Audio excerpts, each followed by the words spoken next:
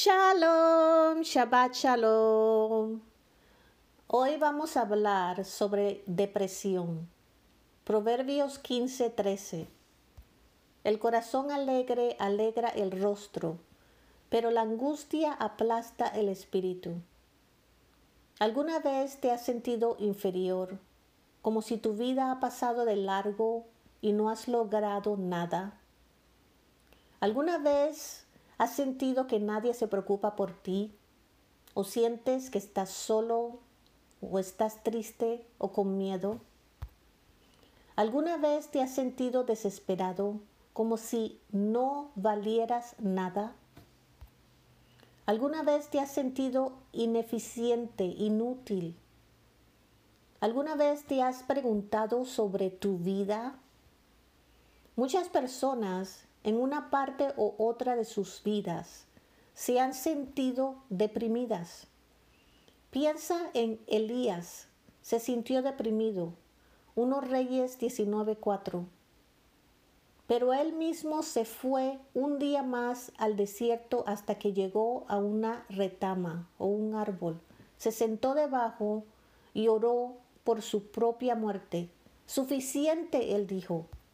Ahora, Elohim, quítame la vida. No soy mejor que mis antepasados. Pero cuando Elías escuchó la voz de Elohim, se levantó y siguió haciendo lo que tenía que hacer por Elohim. Job estaba deprimido por lo que estaba pasando en su vida. La pérdida de sus hijos, la pérdida de sus bienes y su enfermedad. Job 7:15. Preferiría ser estrangulado, dijo Job. La muerte sería mejor que estos huesos míos. Pero después de descubrir la grandeza de Elohim, Job se humilló y se arrepintió y alabó a Elohim. Jonás se sintió deprimido y enojado porque las cosas no salieron como él quería. Pero después de ver el amor y la compasión de Elohim y la mano de Elohim en las vidas de otras personas, Jonás todavía estaba enojado y Elohim lo reprendió o lo regañó o lo correctó. Naomi, la suegra de Ruth, se sintió deprimida por la muerte de su esposo y sus hijos. Ruth 1:20. No me llamen Naomi, les digo, llámenme Mara, ya que Elohim me ha amargado la vida. Pero Naomi, después de ver que Ruth era un regalo de Elohim, Naomi tenía un plan.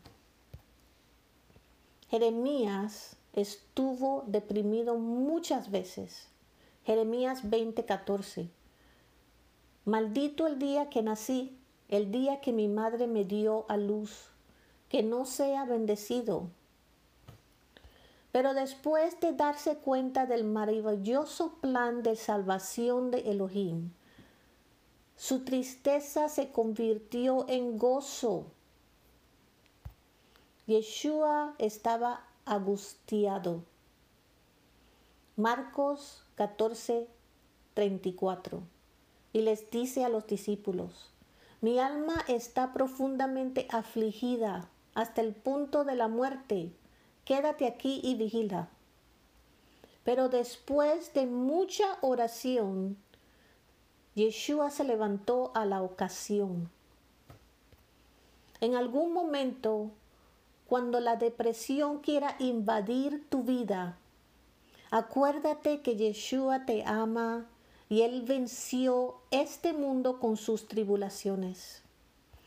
Pregúntate, ¿cómo creo que puedo revertir o girar mis pensamientos y sentimientos?